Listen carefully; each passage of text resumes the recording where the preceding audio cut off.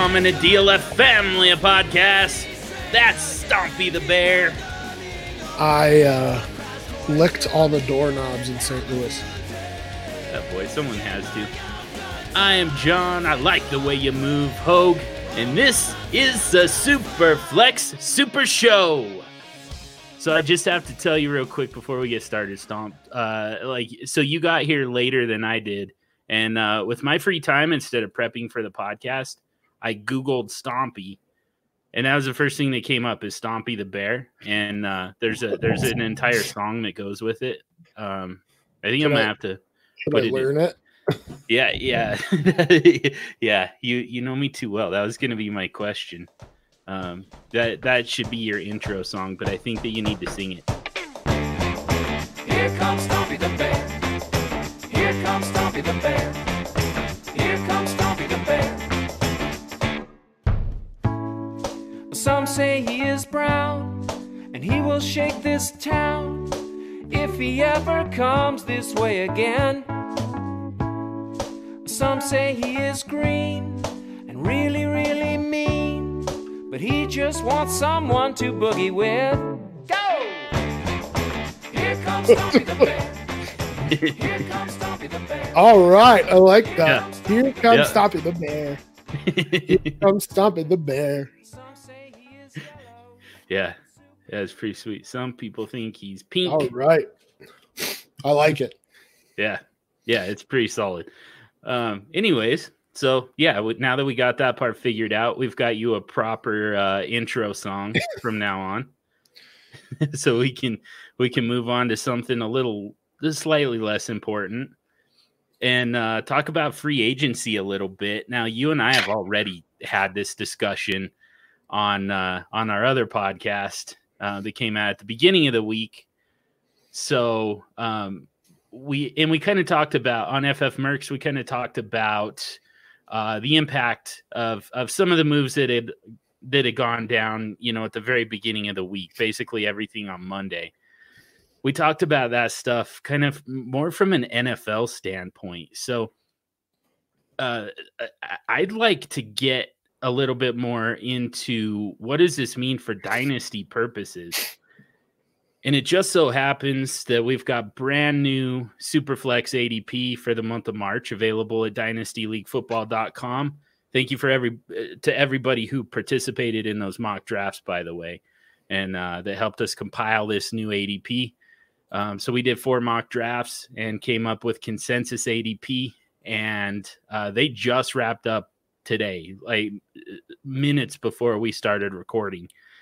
So we're going to look at the consensus ADP on some of these players and talk about, the effect that free agency is likely to have on them when we do this again in a couple weeks for the April ADP at DLF. So we'll just go straight down the list because the first name that comes up for me is Deshaun Watson.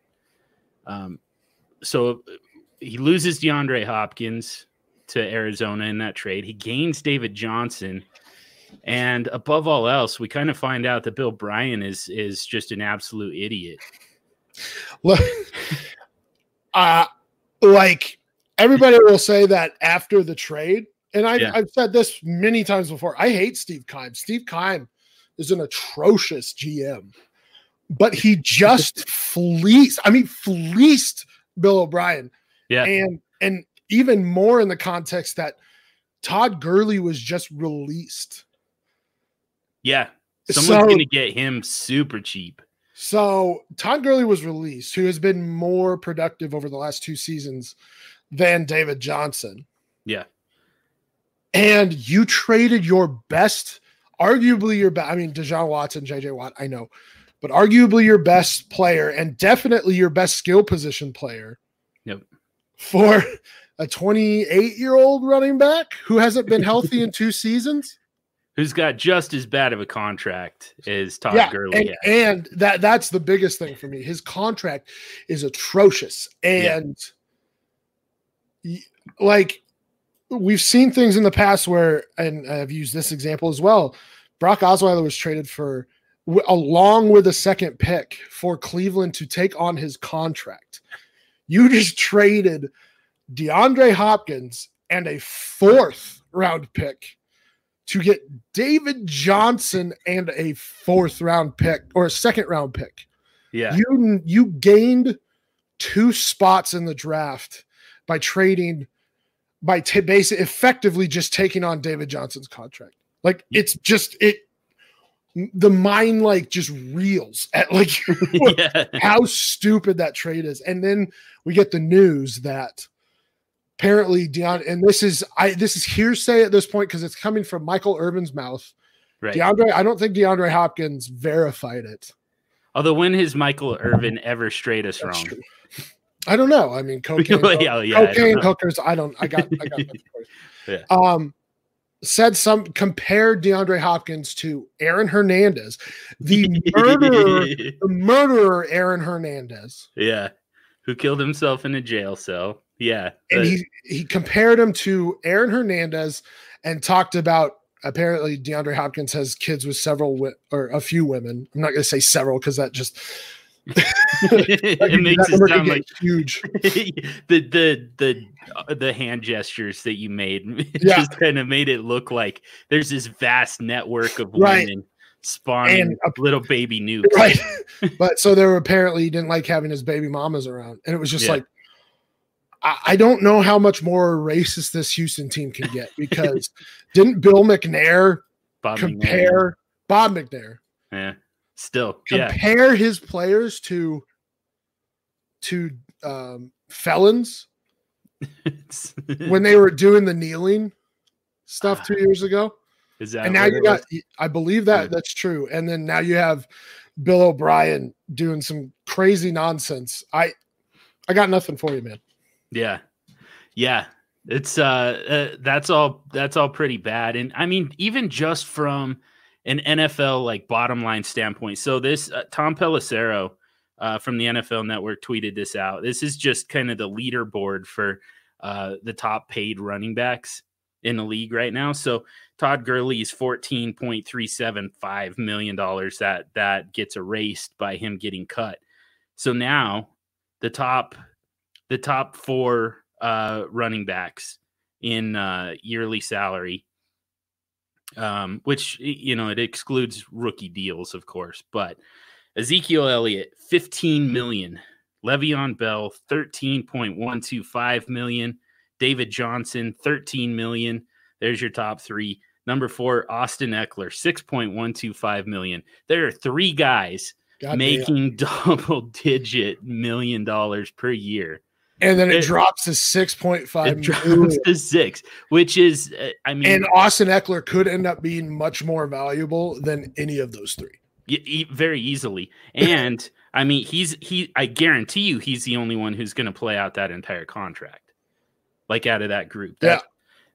It's just, there is absolutely no reason to pay a running back that. I got in an argument today with a Cowboys fan asking after the Todd Gurley news, asking how they felt. I mean, it was a facetious tweet, but asking how they felt about that Ezekiel Elliott contract. And one guy came after me and goes, "It's not a similar situation at all. Zeke has never missed a game due to injury.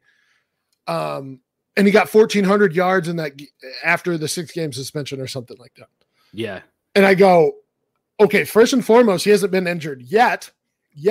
Right. It'll happen. Running back position. Yep. He's still only like 24. I'm quite sure that nobody expected.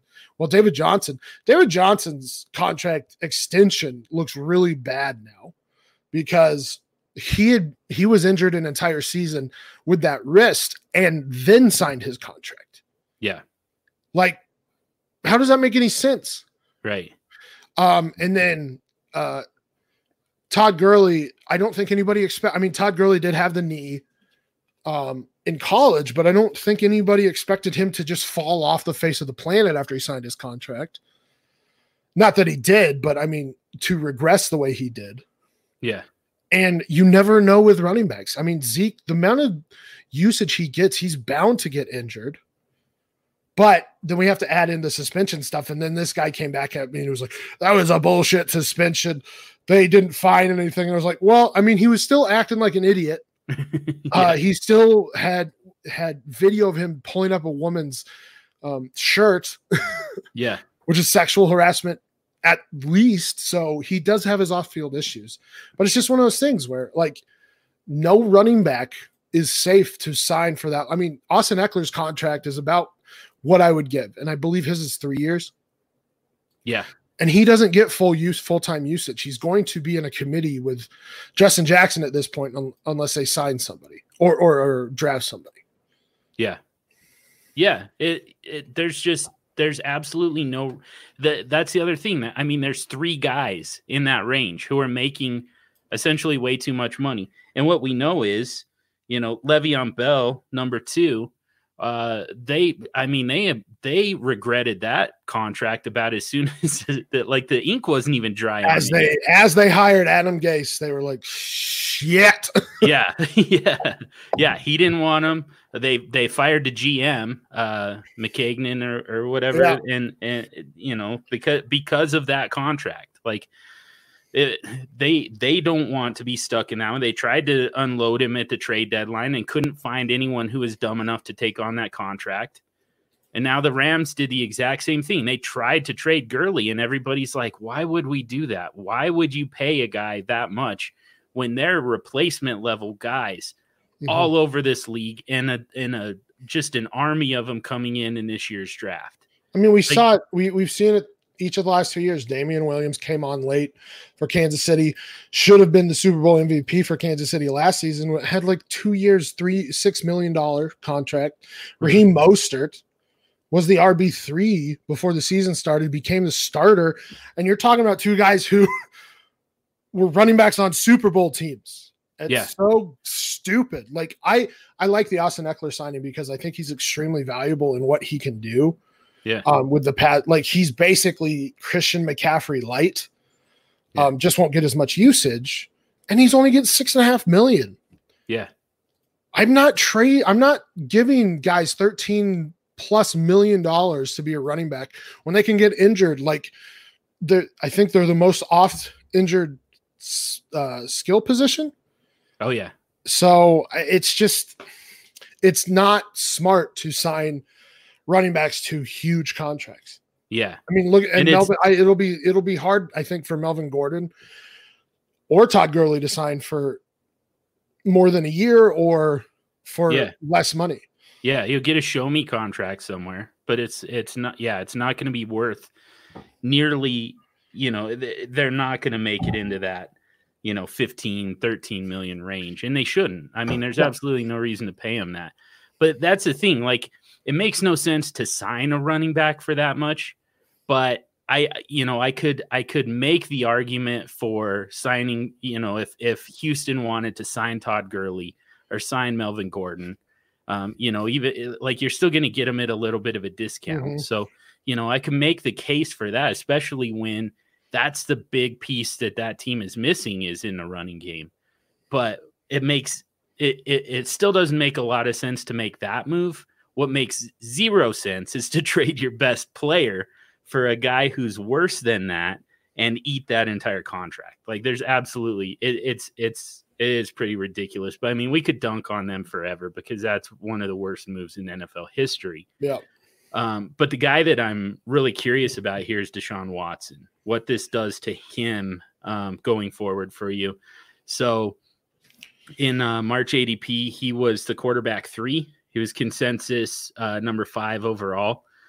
In one draft, so he went as high as number 3 behind Pat Mahomes, ahead of Lamar Jackson. In the consensus, though, he was 3rd quarterback 3 behind Mahomes and Lamar Jackson, ahead of Kyler Murray, Dak Prescott, Russell Wilson, etc. So first of all, when we run these mock drafts in April, what do you expect for Deshaun Watson? Do you think he stays in that range? Do you think he drops precipitously? Maybe a small drop? What do you think? I think it'll be a small drop. I mean, I can see Zeke, Michael Thomas, Alvin Kamara going ahead of him. Yeah. The interesting part is I think that both Watson and DeAndre Hopkins drop here. Now it's how do they drop in the rankings at their respective positions. Yeah. Kyler Murray's going at QB4 right now, which I don't agree with. Right. I would rather have Prescott, Wilson, Wentz, possibly, or no, I would like Josh Allen ahead of him as well. So he's still top 10, but I'm taking him in the back end of the second round. Yeah. For me, I can, with Amari Cooper back, with Mike McCarthy, I almost feel better about Dak Prescott than I do Deshaun Watson at this point. So honestly, I could see with the Amari Cooper signing, I could see Dak Prescott making a little bit of a jump. I can see Deshaun Watson going into dropping into the top of the second. Yeah. If you were to do these SuperFlex dynasty rankings, starting kind of with your template, kind of your baseline being this ADP, I mean, is that where you would have Deshaun Watson? Kind of like I don't know if I don't know if I can drop him that far. Yeah. I can drop him in terms of round one, like going in the back end of round one. Yeah. But I mean, you could kind of have Dak come up and Watson go down, and they kind of meet in the middle with Dak jumping ahead of him. Yeah, absolutely. So Dak could go in the middle of the first round. Mm-hmm. Watson going on the back end. So that's absolutely true. The reason that I hesitate here is with his current pass catchers, I don't love it at all. Yeah. Because you have Will Fuller, who's always injured. You have David Johnson, who's been injured each of the last 2 seasons or 3 seasons. Yep. He missed it was missed the entirety of 2017. Is that right? Yeah. That was the wrist, I believe. And then what was 2018? I can't remember. Anyway, he's injured. The point is he's injured. Kenny Stills, and then you have you have Jordan Akins and Darren Fells, and then Duke Johnson, which that's another part of that trade that's tremendously bad. And our partner Matt Williams on our other podcast made a great argument. It's like those two don't pair well together because David Johnson's strong suit is pass catching. Duke Johnson's strong suit is pass catching. Usually you want one of each. You want to in between the tackles guy and a third down pass catcher type. And you have 2 of those. So I don't know what you're doing.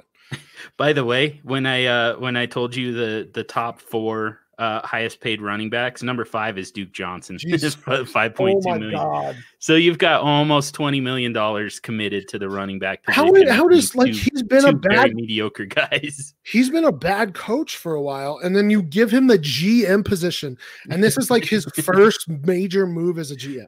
Yeah.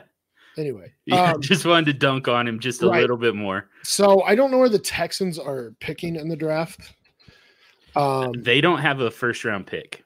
Then I don't know. 2 seconds now. So which was part of the reason for the trade was to acquire a little bit of draft capital because they've got a lot of moves, a lot of positions that need to be filled. So now they've got 2 second round picks.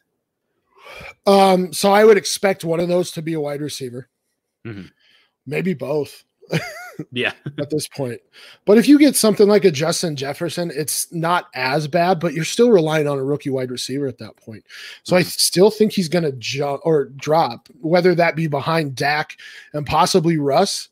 Yeah. I don't know, but I could definitely see it where he drops into the top of the second. You see Russ, Kyler, and Dak jump into the back of the first.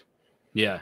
So as far as what's going to actually happen, I mean, I've got my thoughts, and I'm curious of yours too. But I mean, I think Deshaun Watson. I think drafters are going to let Deshaun Watson drop into the second round, behind Kyler Murray. I mean, Kyler Murray's going to jump into the top half of the first round. Dak Prescott might not even move. I mean, he should go up a little bit, but I mean, he's 201 in this March ADP.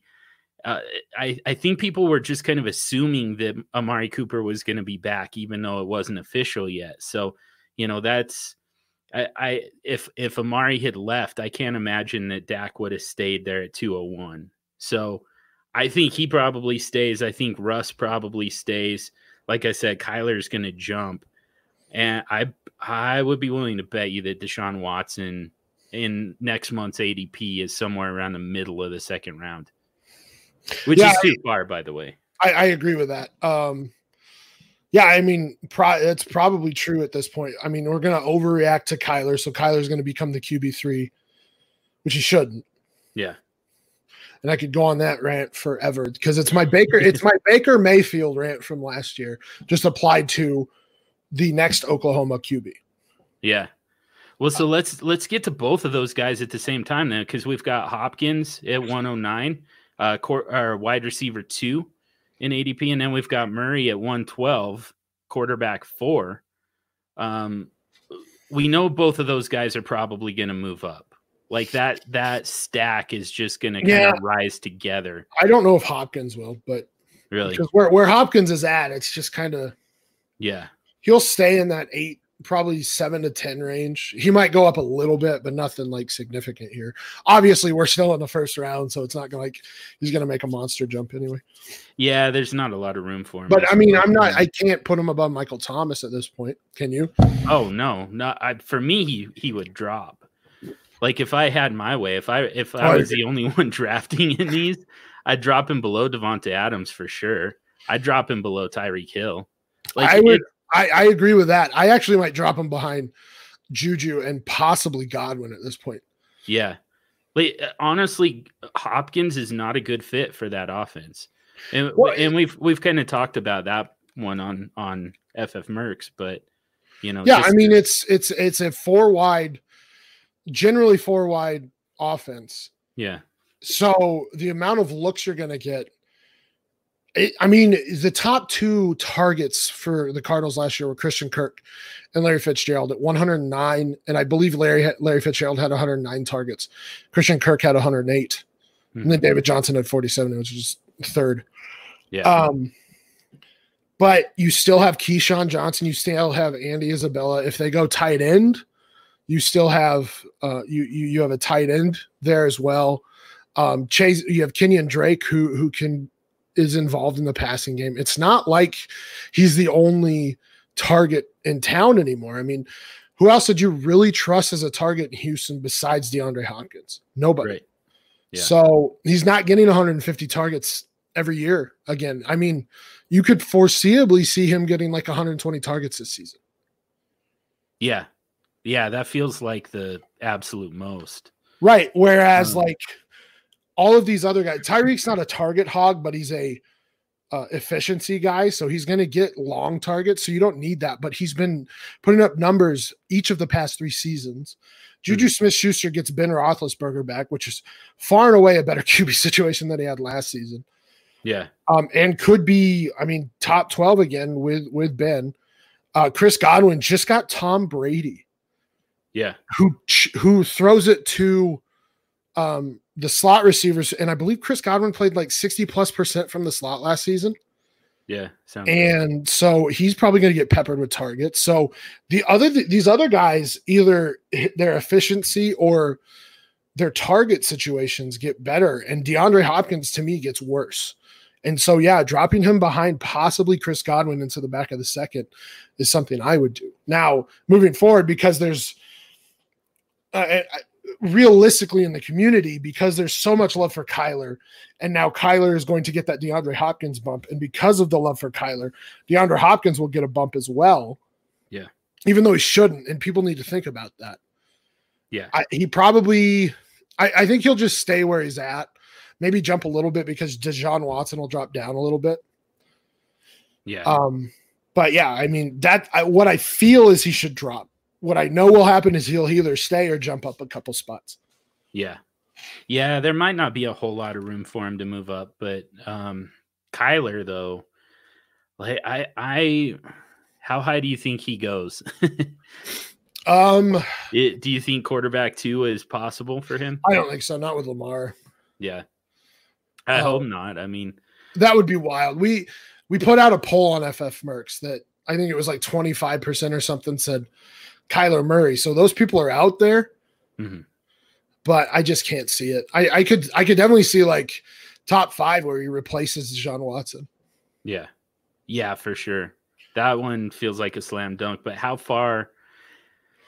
I mean, like, no, I meant top 5 like picks, like the Yeah. 5th pick. Right. Yeah. I mean, so obviously, again, if you were doing these rankings, like, you're not going to drop him because he got DeAndre Hopkins. So I guess it would be more like a correction. So where do you feel like Kyler belongs in ADP? And like, where did you feel like he belonged in ADP? Just in terms of quarterbacks, it doesn't have to be overall, just the quarterbacks. Before and after getting DeAndre Hopkins. I'm curious if it makes much of a difference at all for you. I would have put him probably at QB 6, 7, 8, QB 9. Okay. Joe Burrow. Why is Joe Burrow going so early? That's wild. Yeah. Jesus. These rookies are going way too early. Daniel Jones. Okay, whatever. Sorry, I'm just getting a look at this ADP, like deeper down we go. But I would still have I would have had him at QB 9. I could definitely see the jump over Allen. Though I like Allen's stamina better, just because of his size. But I could definitely see I can make an argument to put Kyler Murray above Josh Allen, but I still want Wentz, I still want Russ, I still want Dak ahead of Kyler. Yeah, that sounds about right. I mean, I've got a few other guys. Obviously, Aaron Jones to me, or Aaron Rodgers, sorry, goes ahead. All right. I'm not having this argument tonight. We'll see. I might drag you into it. But I mean, like the other guys kind of in that, the one thing that I think we do agree on is that there's an entire tier of kind of older established quarterbacks, obviously more pocket passer type of guys, but Matt Ryan, Matthew Stafford, I guess those are kind of the main ones. I'll give Kyler the benefit of he will probably get 500 plus rushing yards, which is huge. Yeah. But he had under 4,000 yards last season. I'd have to look this up, but yeah. I don't remember how many passes he threw, but it's not like he threw a ton of passes either. Yeah. He'll be like a combo, probably 4,500 maximum yards from scrimmage. He threw the ball 542 times. Wow. But I had under 1,000 or 4,000 yards. Yeah. Interception percentage was pretty high too. I don't understand. Like, are people just not looking at his passing numbers? Yeah, I mean, when they take this into account, like he wasn't. I mean, I understand he was a rookie. I get it, but at the same time, 542 passes and you get under 4,000 yards. Yeah, it was very short, like kind of a West Coast style offense, but like a lot of short passing. I mean, didn't he have a pretty short yards per attempt? Yards per attempt was 6.9. Yeah. So not the best. Yeah. And like I think a lot of people are just excited about the rushing upside, but yeah, he's small. Like, size does matter when you're running the ball. And he's a small dude. Yeah. Like size doesn't matter in terms of throwing the ball, because we have seen guys like Drew Brees and Russ Wilson and Baker Mayfield at one point be successful in the NFL. But when you're tucking and running and you're a small guy, you're easier to take down. You're easier to injure. Mm-hmm. Even more so than guys like Lamar Jackson, obviously Josh Allen as well. Josh Allen being a monster person. Yeah. So that's just my hesitation with Kyler is, if you're not going to run the ball, you better make up for it. Or if you're not going to get at near 1,000 yards, you better make up for it with your arm in order to be that high. Like, he's a QB4 in Dynasty. Yeah. In order to be that high, you better give me something that will makes me feel you deserve that. I don't feel like he deserves that at this point because I still don't think he's going to. I think 800 yards is his ceiling for rushing, and I just don't know about him passing right now. Right. Yeah. I also I don't really accept the rushing upside as a reason to move him higher than where he's at. Like the entire argument is supposed to be, well, now he's got DeAndre Hopkins, so now the passing efficiency should be better. The passing, higher yard per attempt, higher yards per completion, all of that stuff should go up, and that's the reason to move him up. But I mean, if that's really going to be the case, like, shouldn't his rushing production suffer? I mean, just kind of like I would think so. Yeah, it feels like, that just kind of common sense, I suppose. But anyway, so I mean, either way, like Kyler, to me, he's too high. Sounds like you're the kind of the same way. I mean, I think I would move him even farther down than you would, but I mean, neither one of us have him anywhere close to where he's going here. So I'm looking at Hopkins ADOT from last year because it's not like Hopkins is a super deep threat. He's I'm going to say a word, technician. He's a route guy. Don't do that. He's a physical guy. Yeah.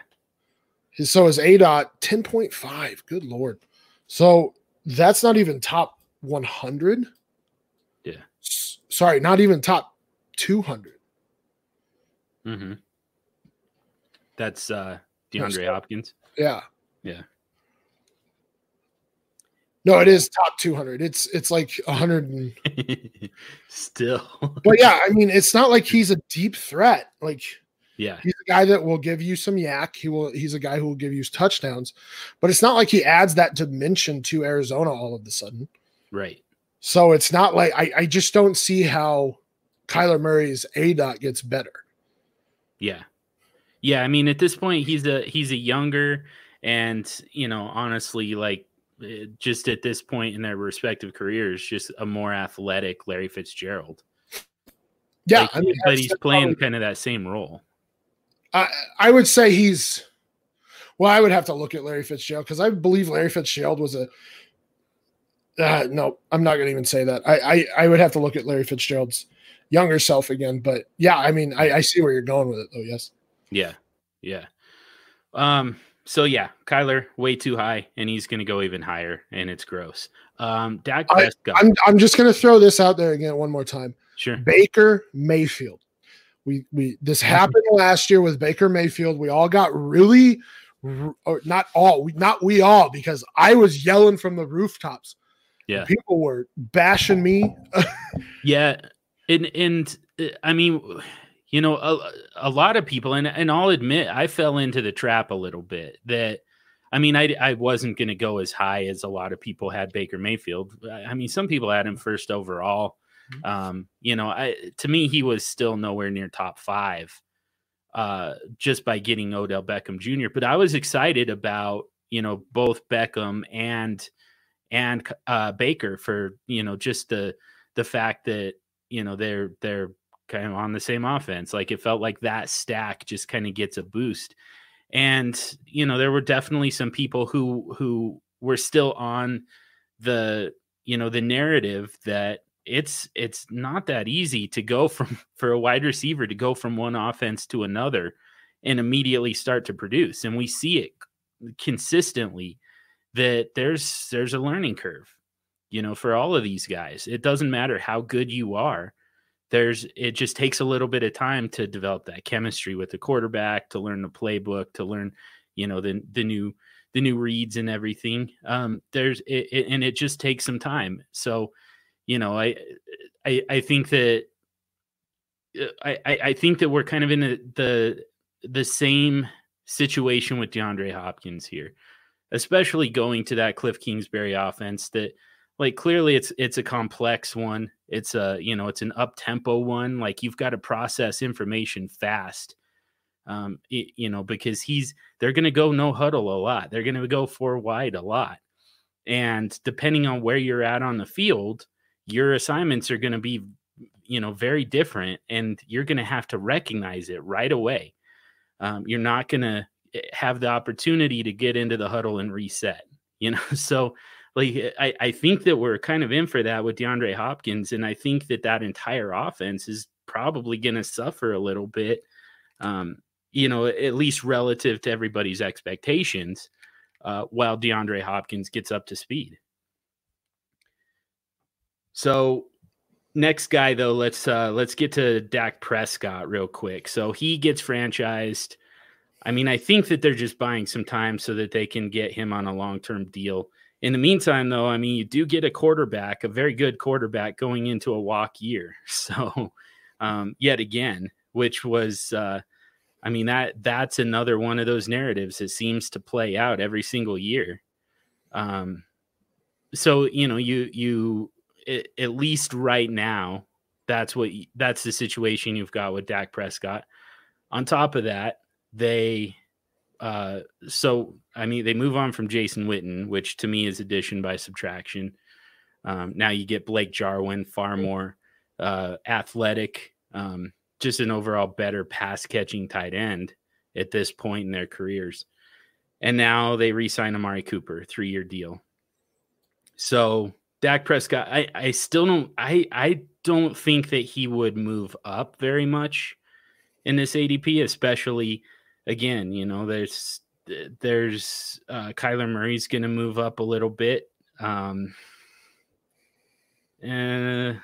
might be it. I mean, maybe Chris Godwin gets a bump. I can't see him jumping that high. Yeah. Because, I mean, Michael Thomas, Hopkins, and Devontae Adams are pretty locked in as those top 3. It probably jumps ahead of Juju. Tyreek, kind of iffy. Yeah. So I mean, but that doesn't leave any room in the first round. I mean, Deshaun Watson falling out of the first round would mean that Dak Prescott basically goes from 201 to 112.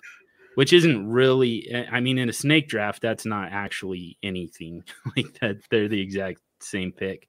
So, I mean, Dak Prescott probably not moving up. If they didn't re-sign Amari Cooper, moved down. Yep. Yeah, how far down do you think he would have fell? Probably behind Baker, honestly. Yeah. Is that where he belonged? No. Yeah. I mean, listen, as long as Dak has had 3, is that right? 3 top 10 seasons and 1 top 5 season. Is that true? I believe so. I mean, he's had 3 seasons in the top 10, one of which was top 5. Yeah. And that was before Amari Cooper. Those first 2 seasons were before Amari Cooper. Well, or were integrating Amari Cooper. But you had, even in that first season as a rookie, he had Dez, Cole Beasley, Jason Witten, and Terrence Williams, like not the most inspiring of pass catchers. And he still put up a top 10 season. The guy is going to put up numbers. He's going to give you 400 to 500 yards on the ground. He's going to give you 6. I believe he's had 3 straight seasons of 6 rushing touchdowns. And this was just his best season of his career passing. And now you get a more pass happy coach in Mike McCarthy. And you get Amari Cooper back. He probably still belonged in the top 6, 7 anyway, because he's been able to produce regardless of pass catchers. Yeah. But he's definitely top 5 and arguably top 4 at this point. Yeah. I've got him around 5 or 6. Yeah. But yeah, I don't think that he would have fell very much if he didn't have Amari Cooper. But I think he would have. I don't think he should have. Yeah, there you go. That's a better way to say it. Let's see. I mean, I'm thinking like Nick Chubb, Baker Mayfield.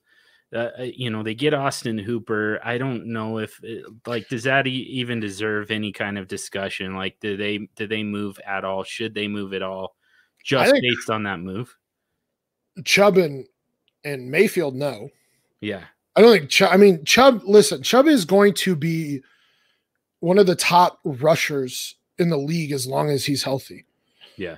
May not be overly involved, but still probably gets 50 targets in a season. I'd have let me look up what his numbers were last season, but it's not like he's not or he's uninvolved in the pass game. He's just not as involved with some of those top end guys. Yeah.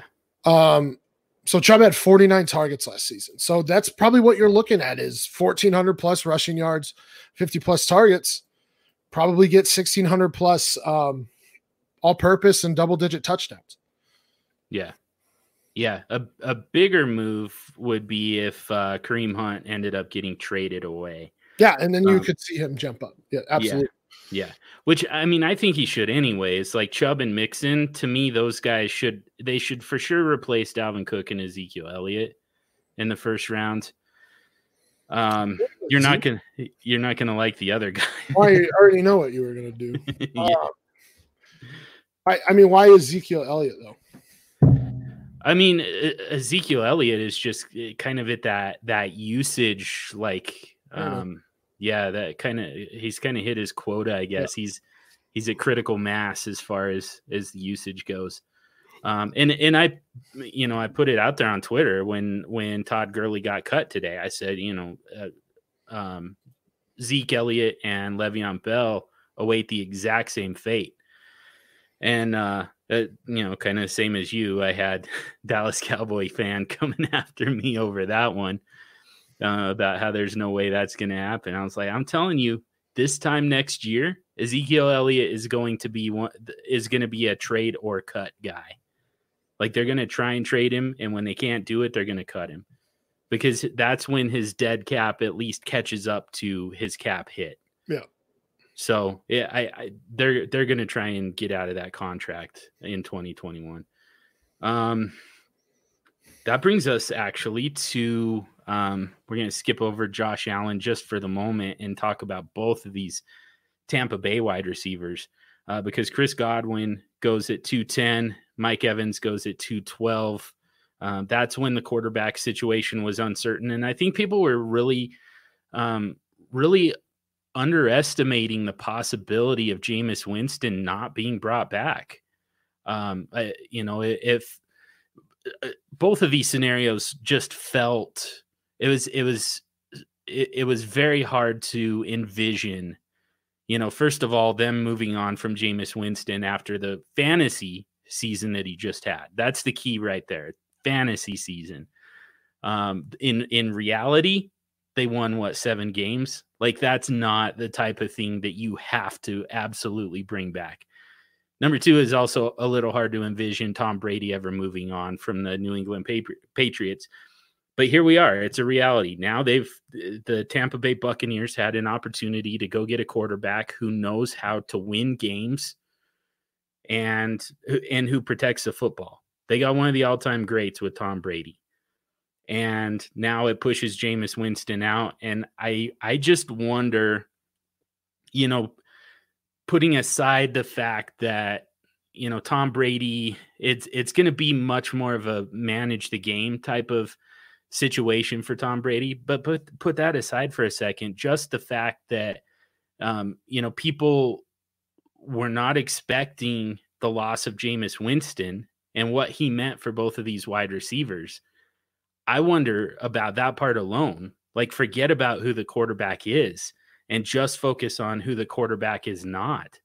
I wonder what that's going to do to people's view on both Godwin and Evans, just that part alone, just not having Jameis Winston.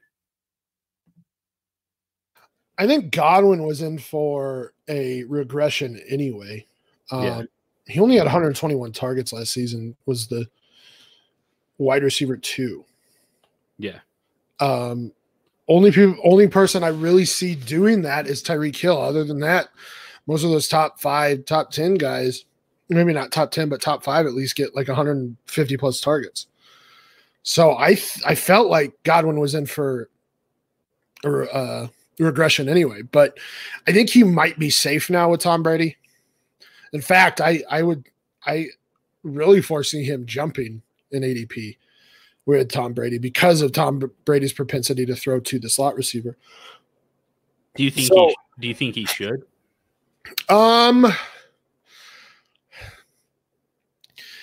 I can make an argument to jump Juju Smith-Schuster among wide receivers. Yeah. I don't know about should, but I mean, really, when I look at it, if he puts up back-to-back seasons of like, let's just say 1,200 plus yards and 8+ touchdowns, then he's definitely a top 5 wide receiver at this point. Yeah. And Juju still, I mean, with Big Ben back, I expect Juju to be back to form, but Ben just started throwing again. So we don't know necessarily how that's going to go this season. So yeah, I mean, I can see putting Chris Godwin in the top 5 right now. I don't know if I would do it because I don't necessarily know how this offense is going to look, the mix of Arians and Tom Brady. But I think he will jump probably into the middle of the second. Yeah. And then, I mean, the running backs he would have to jump ahead of Josh Jacobs, Jonathan Taylor. And then I think he can jump Josh Jacobs. Should jump Josh Jacobs and Jonathan Taylor anyway. Yeah. But Josh Jacobs at the very least, probably Carson Wentz. I could see Juju dropping just a tiny bit to make room for Chris Godwin, I guess. Yeah. What about Evans? What do you? I mean, it sounds like, we're at least gonna take for, we're gonna assume here that this is a good situation for Chris Godwin, that he's going to be kind of, what Julian Edelman and Wes Welker, what those slot receivers have always been for Tom Brady. Maybe that's the case, maybe it's not, but I mean, he's never had much of a track record other than one season, 2007, when it was just bomb after freaking bomb to Randy Moss. And, obviously that was 13 years ago. He was, still in his 20s, like his late 20s. So, beyond that, he doesn't have a great track record as far as throwing to those perimeter wide receivers. It seems like people are pretty well aware of that. So, I don't know. I'm pretty sure he's going to drop, right? Like he probably drops. He might even drop kind of a lot. There's just this weird relationship for names in fantasy football where a lot of people recognize Jameis Winston's not a good quarterback. And I think that maybe people felt that he was holding Mike Evans back. Yeah.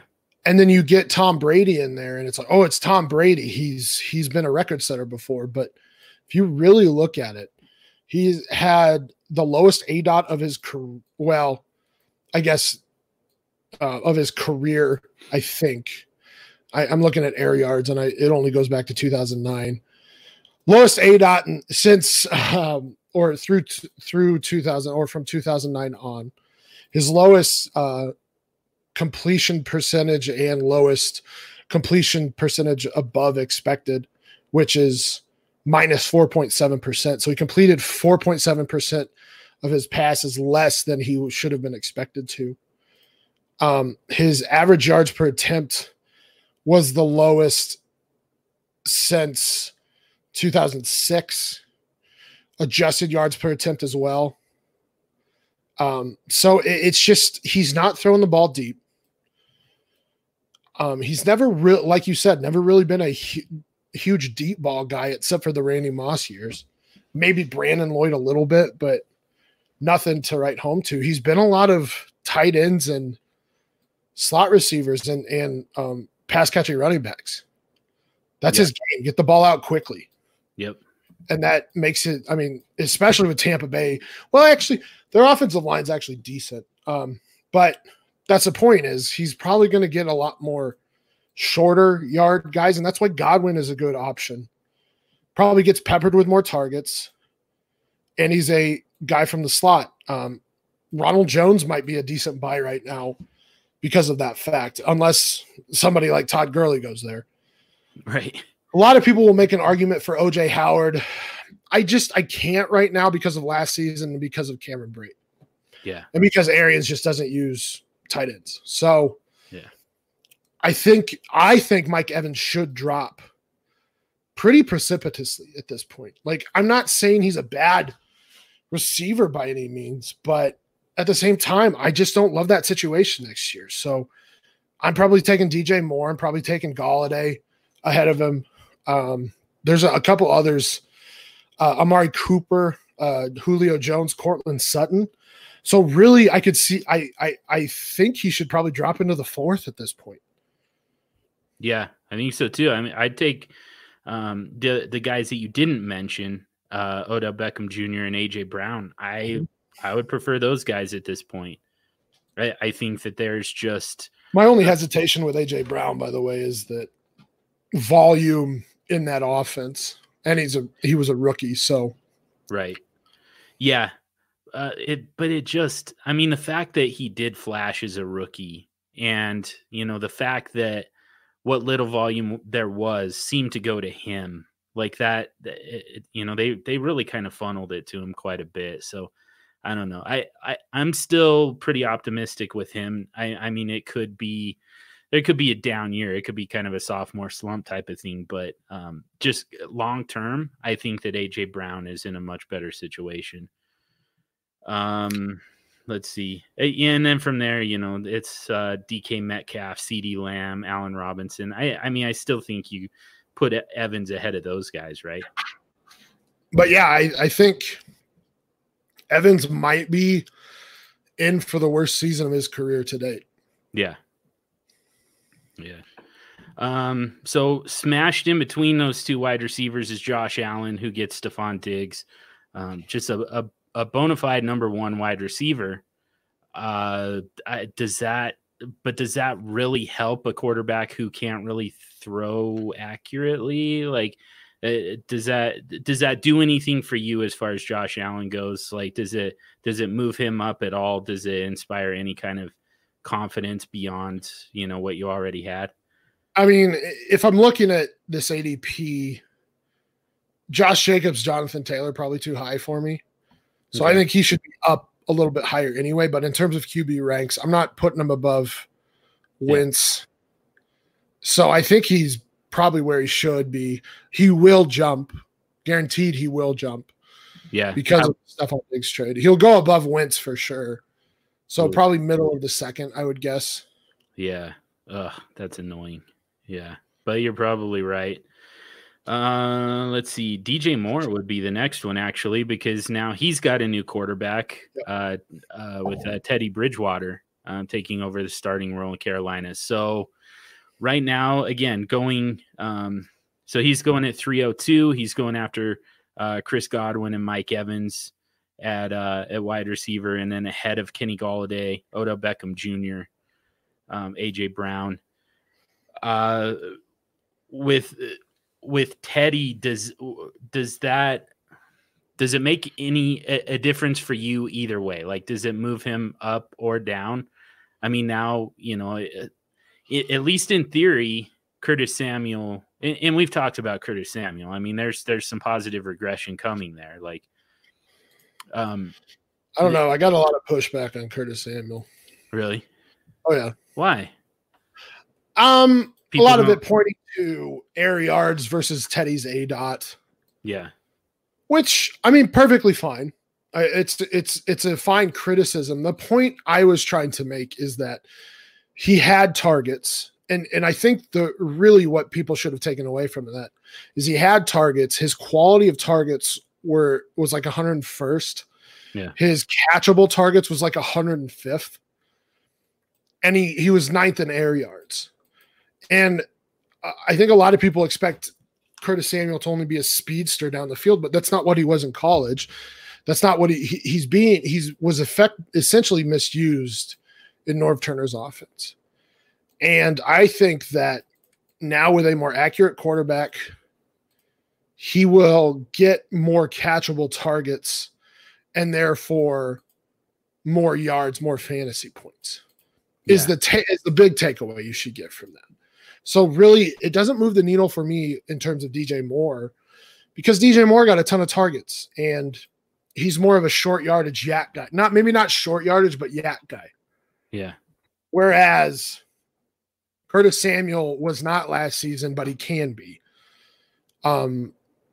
He's more of a get the ball in his hands and let him run as well because he's fast. Yeah. So I like this move, the Teddy Bridgewater signing more for Curtis Samuel, and I just don't think it moves the needle for me on DJ Moore. So he still stays there. I think he will. I think maybe. I mean, I don't think. I think the only reason he jumps up a little bit is like Mike Evans drops. Yeah. But other than that, he belongs in the front end of the third. I think he's in the perfect spot at the wide receiver position. Yeah. So, I mean, I would have took him ahead of Godwin, ahead of Juju. I would have done that before, and I agree. I don't think that this changes how I value DJ Moore.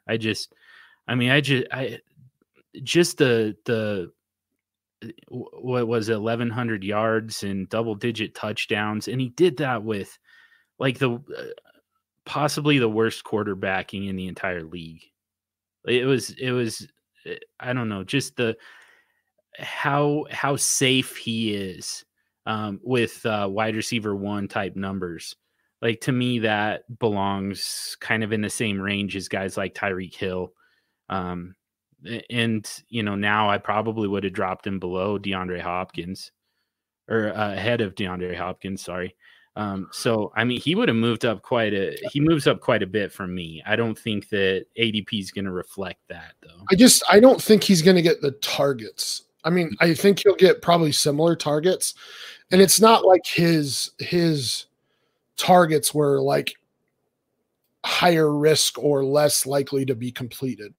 Yeah. Is my, yes, you get a more accurate QB, but most QBs are accurate within 10 to 15 yards. So that's why I'm not changing it a whole bunch, because I don't think he was as affected as Curtis Samuel was. Yeah. Okay. Let's see. So some other guys, and I mean, just stop me when we come to somebody who's affected by the moves that have been made, but and we can talk about him when we get there. But we already talked about Baker Mayfield a little bit. Gets Austin Hooper. That's doesn't really move the needle. Same with Odell Beckham Jr. I just don't think that the Hooper signing really does anything for anyone, like with the possible exception of Hooper himself. I just don't know what Stefanski is doing. We don't know what kind of offense he will run. Yeah. Yeah, agreed. Let's see. Amari Cooper, we mentioned he re-signs with Dallas. With the going at 312, I mean, it doesn't seem like people were too worried about where he was going to end up. Either people felt like he was going to end up in a good situation, or they felt like the situation doesn't matter. I mean, anything's better than Derek Carr, or they were just pretty convinced that he was going to stay in Dallas. The funny thing for Amari Cooper is he's had one bad season. Yeah. Other than that, he's been over 1,000 yards and 5 or more touchdowns, 8 last year, a couple 7. So it's not like he's been I think people find him disappointing, but at the same time, it's like he has not been disappointing except for one season. I don't understand the hate for Amari Cooper at this point, James. Yeah, he's definitely been driving that train. I skipped over AJ Brown, but I mean, we talked about him briefly, but he gets Ryan Tannehill back, he gets Derrick Henry back, so he gets the quarterback, and he gets. That offense just kind of stays intact with the return of Derrick Henry. Yeah. I don't know. Does that where he's going right now? I think is perfect. Okay. I might be a little lower just because he was a rookie, but yeah, like you said, gets Ryan Tannehill back. So yeah, I mean, back into the third where he's going in terms of wide receivers, I'm okay with.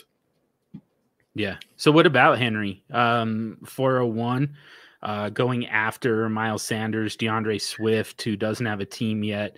Yeah. Josh Jacobs, Jonathan Taylor, who doesn't have a team yet. Now I'm starting to see we've really hyped up this 2020 class, and you're seeing it here where Joe Burrow is going as the QB9 right now, which is wild. Yeah. Jonathan Taylor's going as like the seventh running back off the board. Yeah. Swift going in the third, I'm okay with, because if he's going to get, well, actually, we don't even know that. So maybe not. Without a team, it's tough to take these rookies that high. If it was picks, I would probably take those chances, but yeah, with names to it, it's tough. So you would take 103 over Miles Sanders, for instance? Oh, yes, I would. I mean, okay. I don't understand. Like, okay, Jordan Howard's out of the way, but Boston Scott's there. This is not ever going to be a single back or a bell cow back situation. Right. I don't know why people don't understand that. Yeah. Doug Peterson is just not going to do it. So guys like Derrick Henry, Aaron Jones, Austin Eckler, I'm taking above him. Leonard Fournette, I think I'm taking above him. Yeah. Like, what about Henry versus 103? Ooh. See, the thing for me is Henry's just not involved in the pass game. Yeah. I don't know. Does he need to be? Probably not. He's probably a Nick Chubb-esque guy, but yeah. 103, well, in SuperFlex, 103 is either a quarterback or is one of the top 3 running backs. Yeah. And one of those top 3 running backs will catch passes. Yeah. But I mean, my thing is DeAndre Swift, is he necessarily going to be on the field in, goal to go situations? I mean, he's not small by any means. Yeah, but it's just kind of not his game, right? It's not necessarily a power type of game. It's certainly not the way Jonathan Taylor is. So with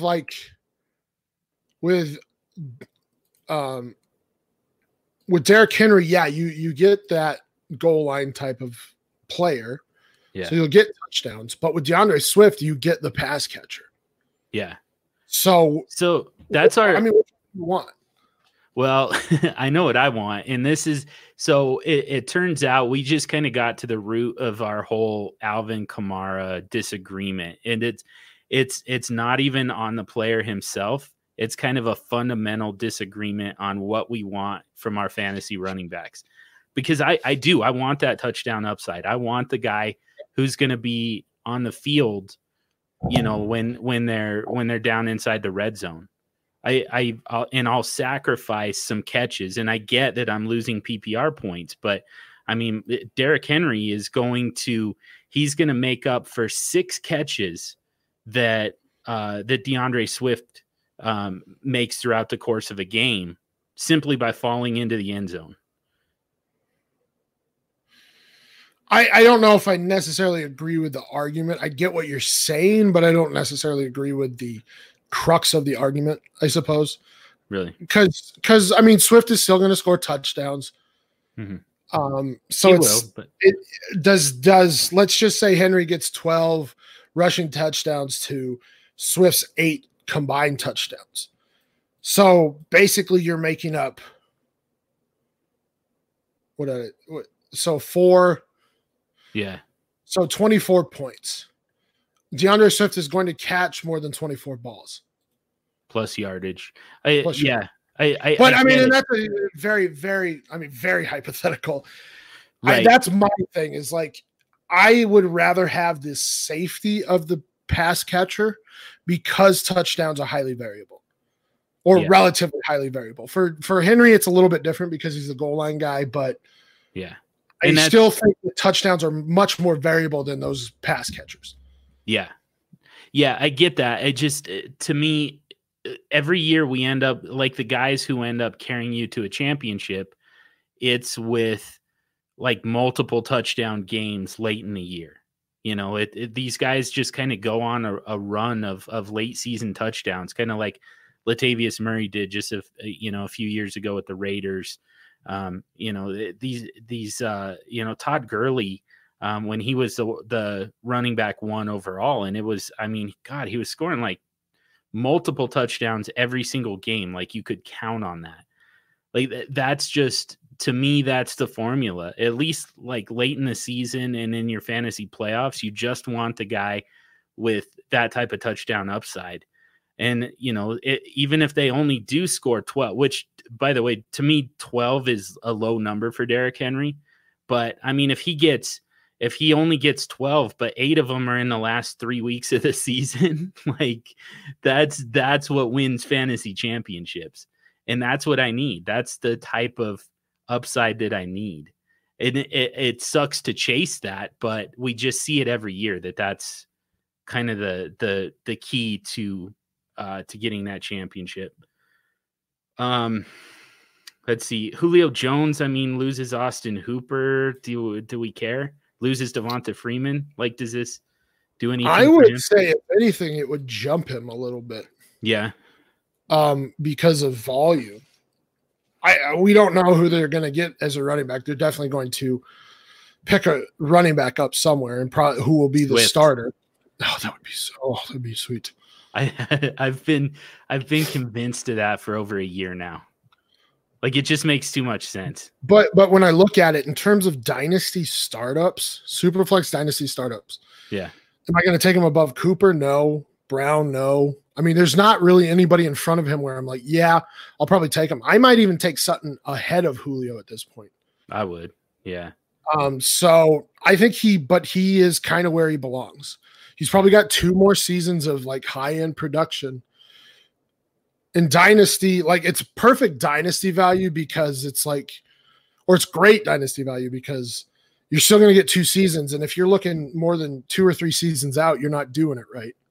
Right. So, I mean, I think in startups, I'd be searching for Julio right there if he's going in the front end of the 4th. Yeah. Yeah. Like, I can imagine going like two quarterbacks and a running back, or 2 running backs and a quarterback, and picking up Julio as my wide receiver 1 and being very happy with that start. Like, is there a scenario, like, say, with your first 2 picks, for instance, you went pretty running back heavy, like you're kind of literally every draft that I go into. Well, yeah. So, okay. So, yeah. So you start off with Kamara and Chubb. That's probably your dream scenario, I would assume. Yep. I have that combo in a few leagues. Yeah. So with your 3rd pick though, and it's kind of late in the, mid to late 3rd,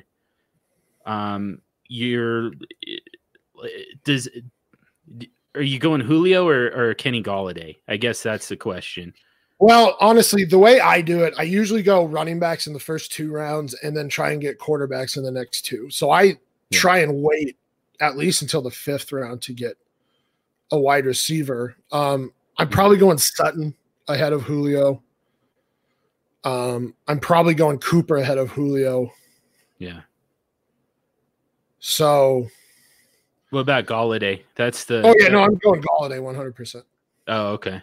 See, to me, it's a man, like, it's situational. It kind of depends on the roster that I've got right at the moment, but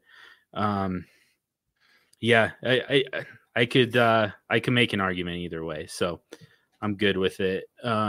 Let's see, Rodgers, Jared Goff, 409.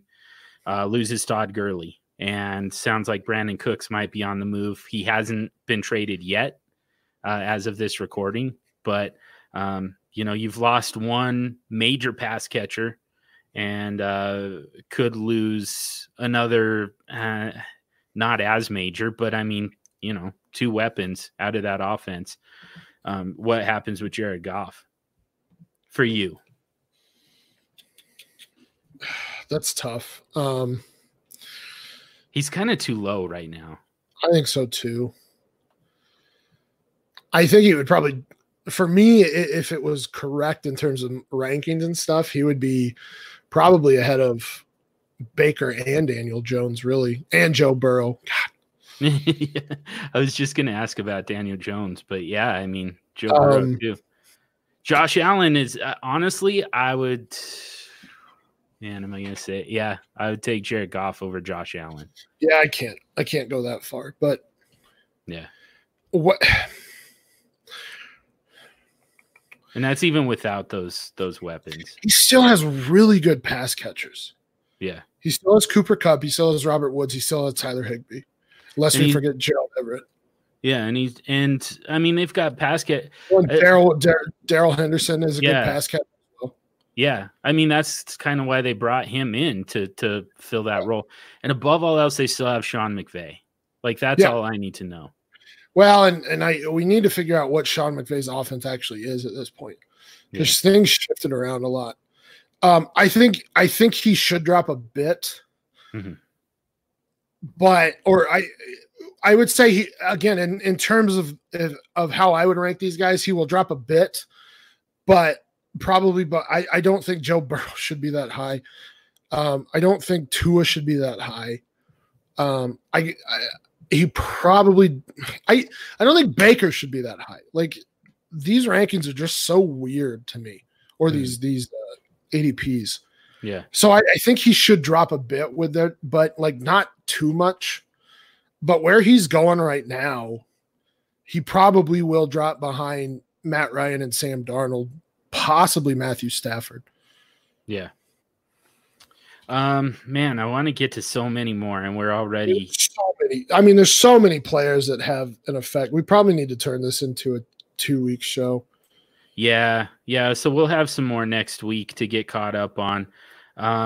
So for now, we'll skip over Matt Ryan. We'll skip. What about Allen Robinson with Nick Foles? Right now, he's going behind CeeDee Lamb and DK Metcalf. I have to believe he's got to. I mean, he's put up good seasons with bad accuracy quarterbacks. Yeah. Mitchell Trubisky, not good. Allen Robinson still put up a 1,100-yard season last season. 7 touchdowns.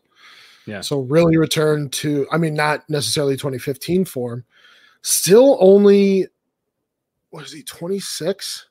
26. He'll turn 27 this season. And he has 6 seasons under his belt. So he's still got like 5 good seasons left in him. Now with Nick Foles, that will be extremely interesting. I don't think Nick Foles got a fair shake in Jacksonville. So that's my main issue is like Nick Foles had a great first half against Kansas City, got injured, and then played 3 more games, never really got into the groove of things. I just don't think he got a fair shake, but pretty accurate passer. We'll get around 60%. A lot of the times he'll get 64+%. I need to look up Mitchell Trubisky's. I mean, just to be clear, though, the part of the problem here is Nick Foles necessarily going there to be the starter? Like he might, he should be. He absolutely should be. He should be, but there's definitely a scenario here where Trubisky doesn't even have to compete for the starting job. He just goes into the season as a starter with a very, very short leash, and then it becomes how long do we have to wait? You know, now that I'm looking at it with Foles, like I just don't know if it makes a difference. Really? As I look at his numbers, like he's a mediocre passer too. Yeah. Maybe slightly better than Trubisky, but Trubisky has legs. He can make plays with his legs. Yeah. So I don't know I think Allen Robinson will be fine, and people will perceive it as he should move up because Nick Foles should compete for that job and possibly win it. But I don't know if I'm moving him up. Yeah. Because DK at the very least has Russell Wilson, one of the best deep passers in the league. CeeDee Lamb, again, having rookies this high is tough for me. Mm-hmm. But I definitely can see him jumping above DK. Yeah. I don't know if he should. Really? And I don't know if he should be ahead of Cooper Kupp. Honestly. Wow. Okay. Or even like guys like DJ Chark and Calvin Ridley. I just don't know if he should be ahead of them. Like I would feel more comfortable with guys like Tyler Boyd, DJ Chark, Calvin Ridley, Cooper Kupp, Keenan Allen, even at this point, than I would Allen Robinson. Keenan Allen with Tyrod Taylor, by the way. I mean, he's still going to get volume. Is he? Oh, I think so. I mean, who else is going to catch passes there? Him and Hunt. There's like a triumvirate. It's Keenan Allen, Hunter Henry, and Austin Eckler, and then Mike Williams every once in a while. Yeah. I just remember back in the Buffalo days, Tyrod just would not throw to the slot receiver for some reason. He always wanted to go down the field. It was so bizarre because they gave him a million slot receivers and he just wouldn't throw to any of them. Well, if it's Tyrod Taylor, we'll see. Yeah. They have to pick up a quarterback in the draft. Yeah, I mean, it sounds like Tyrod Taylor is just the bridge to it's either Tua or Herbert most likely, but I mean, we're getting away from the point though. Is I would rather have some of these guys behind Allen Robinson than I would Allen Robinson at this point. Yeah, I mean, like I said, all the way back to Tyler Boyd in the back end of the 6th. Yeah, that's a good one. Yeah, that sounds right. Yeah, I mean, man, we're low on time. Like you said, we're gonna have to revisit this next week. Some more dominoes are gonna fall while we're at it. But just real quick, let's tease this next week because we're gonna have to talk about Stephon Diggs with Josh Allen, and we're gonna have to talk about Kirk Cousins without Stephon Diggs. Right. I'm not even gonna tell the listeners right now where they're at in ADP, even though. I mean, you can just go to dynastyleaguefootball.com and look it up. But there's even like smaller dominoes here we need to talk about. Hayden Hurst. Yeah. Does he become a startable tight end at this point? Yeah. Yeah, there's going to be a lot of guys to talk about here. And like I said, I mean, there's some more dominoes yet to fall that'll make things interesting. But so just tease it for the listeners, though, real quick. Stephon Diggs, Kirk Cousins. Those guys both falling. First of all, are they both going to fall for you? They have to, I think, at this point. Yeah. Are they going to fall a lot? Probably. Like a round plus? I'm looking for Kirk Cousins here. Kirk Cousins. Oof, maybe not. Like, my thing is I've been reaching for quarterbacks. So, like, I get Ryan Tannehill a lot earlier because I like Ryan Tannehill. Mm-hmm. But, I mean, anybody behind Kirk Cousins, probably not putting Drew Lock above Kirk Cousins at this point. Herbert, Cam Newton, Jimmy G, Ryan Tannehill, I will. Drew Brees, no, because it's year to year at this point. Yeah. So I don't even know if he can drop that much, but I do believe Stephon Diggs will drop probably a round plus. Okay. There you go. There's your teaser. Not much of a teaser on Kirk Cousins, by the way. Kirk Cousins is fine. He'll be fine. Just relax. You just gave us your full thoughts on him. Yeah. But we got the teaser on Stephon Diggs. We got a teaser on a few more names. We're going to have to talk about Todd Gurley and Melvin Gordon. Maybe they'll have teams by then and make it a little bit easier for us to talk about them. A lot of guys still without teams. Some guys still available. Jameis Winston, wherever he lands, that could be very interesting. He's being overdrafted right now. I can tell you that much, considering there's not a starting job left in the NFL for him. But there could be a path back onto the field. So that's going to be an interesting conversation, and we're going to get back to all of that next week. But for now, we're going to wrap it up for the week. And as we do that, ask you for a quick favor. If you haven't already, subscribe to the podcast wherever you listen to podcasts. You can also subscribe to the DLF family of podcast mega feed and get access to all of the great podcasts from DLF. And once you're subscribed to the SuperFlex Super Show, if you'd give us a rating and review. Not all podcatchers give you that option, but on the ones that do, those ratings and reviews help us to expand our reach, get out to a larger audience, involve more people in the conversation. And from there, we can really zero in on the topics that are the most useful to you, the listener. And in the vein of listener interaction, send us your trades on Twitter at SuperFlex Show. Even better, send them to any one of us individually. Stompy's at FF Stompy. I'm at SuperFlex Dude. And we can retweet them for you, help you get more votes and comments.